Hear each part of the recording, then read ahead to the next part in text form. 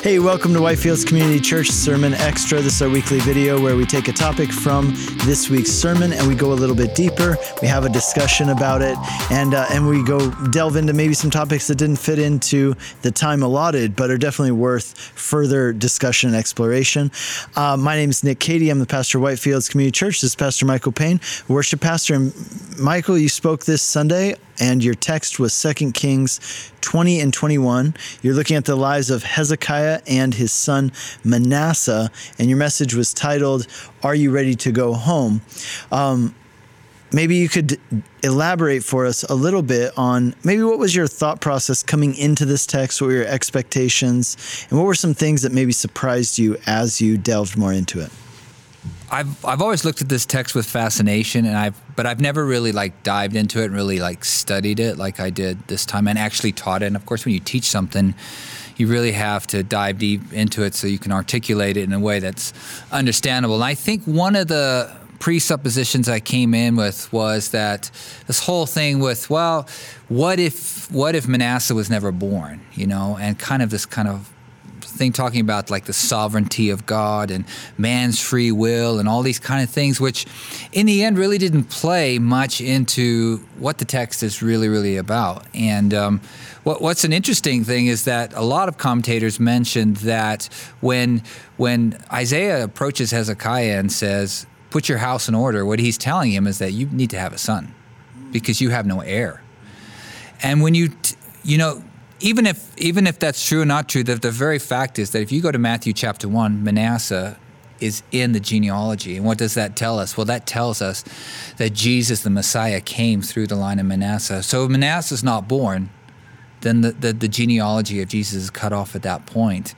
And so that really, instead of kind of diving down into kind of man's free will and what if he did this and what if he didn't do that, it opened up more just kind of more along the side of God's sovereignty, but also this is what God does. He just takes the mess of humanity and he makes it work, and that's what he's been doing since the beginning of time, because Manasseh is not the only kind of bad apple, so to speak, in the line of the Messiah. We can pick on him because he was a very bad king. But so I think that was something that really, what I came away with was even through that, God worked together everything so that Jesus would still be the Savior that we needed, and we'd still have that. He bring redemption to the earth and to us, and we can all be thankful for that, the fact that He did that. And that's kind of what I took away. Kind of how my mind was changed was just how God is working through all of this, even through this mess that was the reign of Manasseh.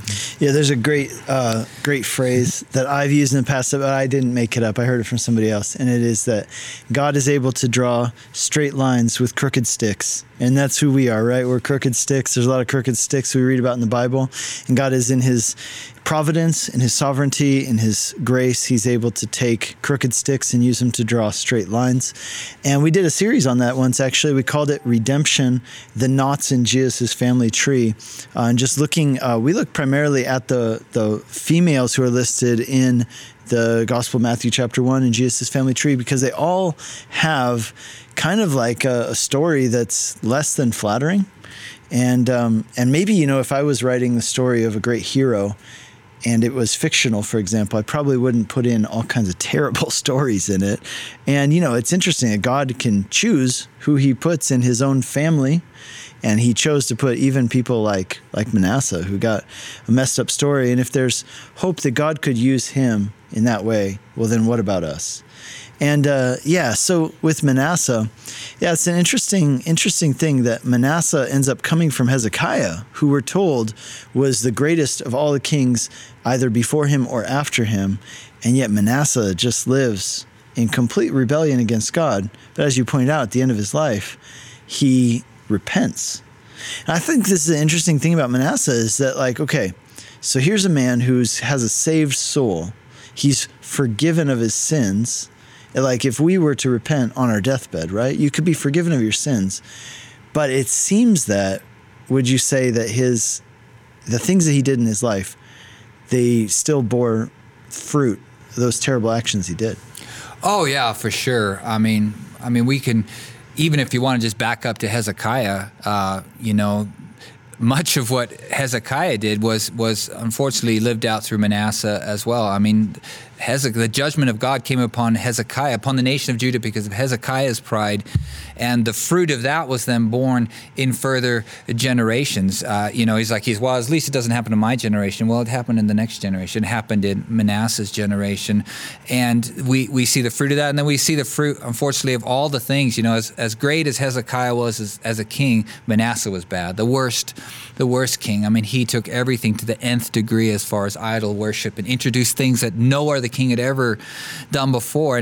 And that wreaked havoc, I think, in the nation of Israel, and a lot of which they were never able to really recover from. Even as we're going to look at next week at Josiah, he brings all these reforms and stuff, but,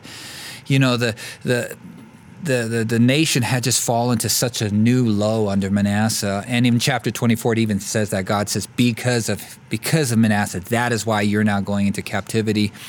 And glorious. I mean, I think that for me, one of the greatest things of this text is that just seeing the glorious repentance and redemption of Manasseh, living that despicable life that he did, God still reached him in his captivity. He cried out to the Lord in his distress. It says there in 2 Chronicles, and God heard him, and he knew that the Lord was God. And he comes back. He attempts, to reform, to restore the worship and things, but it just wasn't enough. And I think that was a lesson for us. It can be a lesson for us in the fact that when we sin, there are repercussions. There are repercussions, and just because we turn to the Lord and ask forgiveness, or even we turn to the person that we sinned against and we ask forgiveness, there is fruit, bad fruit, unfortunately, that was planted because of that. And sometimes that takes time to go away as we restore trust, if there was a broken relationship, if there was maybe adultery, or there was a hatred, or there was lying, or sometimes there's recompense. There's things that need to be paid back. If you murdered someone and get saved in jail, well, the judge doesn't say, well, good for you, you're now a Christian, you can get out of here. Otherwise, everybody be getting saved in prison. You still serve your time. There's still, there's still repercussions for the sin that you were in. And I think that was a good takeaway. But within that, the Lord is with us, showing us grace within that. I mean, I wonder about Paul sometimes, all the things that he did against Christians. And then we find him out, as one of the greatest missionaries of the early church. But I wonder what was some of the repercussions that he went through, And some say those were kind of some have even said, well, the thorn in his side was some of the memories maybe of those things he had done, or when he was there holding the coats of those that were throwing stones at Stephen or something like that. We sometimes forget about those things, but God's gracious in that as well. And I think that was one of the great lessons that I took away from this study, that even in all that, the Lord is, gracious in that restoration, as well. Yeah, and I think that some people, they'll say, oh, I'm just going to sow my wild oats, and then at some point in the future, when I'm old and I'm boring or something, then I will just repent on my deathbed, and that's my plan, right? Yeah. And I've known a lot of people like, oh yeah, someday I'll get right with the Lord, but not now. But I think this is a great point. Not only, number one, do we not have a guarantee that someday will ever come, right? This could be anybody's last day on earth. But the second part is that the things that you will do, they will have repercussions that will last lifetimes, maybe even generations. You look at Abraham, here's a righteous man. He does this weird thing with Hagar, and that has repercussions that last generations and generations. And so I think that we need to understand that when God tells us, don't do something, it's not because he's capricious and like petty and he just has nothing better to do. It's actually because he loves us, right? It's like, don't do that. It will hurt you. It will hurt other people. And I love you. And that's why I don't want you to do that thing. I love this phrase that I've always heard. It says, sin is not bad because it's forbidden, Sin is forbidden because it's bad. And there's a loving God. That's it says in Deuteronomy, this God whose commands are for your good always. I think we need to get to that place where we realize that God really does have our best interest in mind, even in the things that he forbids that we might say, but I really want to do it. And he says, but don't, because I love you, right? And I think that, having that picture of God in your mind as this God who truly loves you really changes a lot of things. Yeah, and one thought that's come to mind, we talk, are the lives that we live on this earth, it's going to have ripples. Every decision we make, every action, every conversation that we have is going to cause a ripple effect.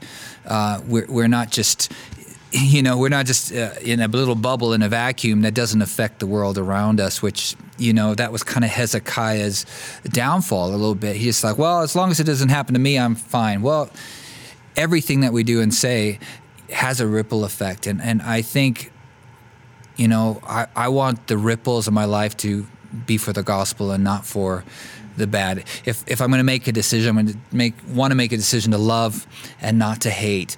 Even if it's, okay, well, it's, I have the right, and that's something we're, in our world today, we have rights. Well, maybe the right is to say a kind word, maybe the right is to put down your rights, for the ripple effect of the gospel that's going to have on somebody else, and a conversation you might have, in sharing with somebody or just loving on them instead of, grabbing onto your rights, kind of thing. So this kind of came to mind, just the idea of all of our lives have ripples, and just want to make those ripples for the gospel, Amen. All right. Well, on that note, hey, if you missed this past Sunday's sermon, you can find it on our YouTube channel. It's youtube.com/WhitefieldsChurch. Go on there, subscribe, click the notification button, that little bell, so that you'll get notified whenever we post a new video or whenever we go live. Also, you can find it on all of the major podcast platforms. So if you listen to podcasts on Spotify, if you listen to them on Apple Podcasts, we would love it if you would go and leave us a rating and a review on Apple Podcasts. That would really boost us in how their algorithm works. It's based really on written reviews. So if you could go there and just write a quick review and let other people know, that would help other people find this great gospel-centered content that we're trying to put out and reach people with. So yeah, share these videos, share these podcast episodes with your friends, and God bless you. We'll be with you again next week.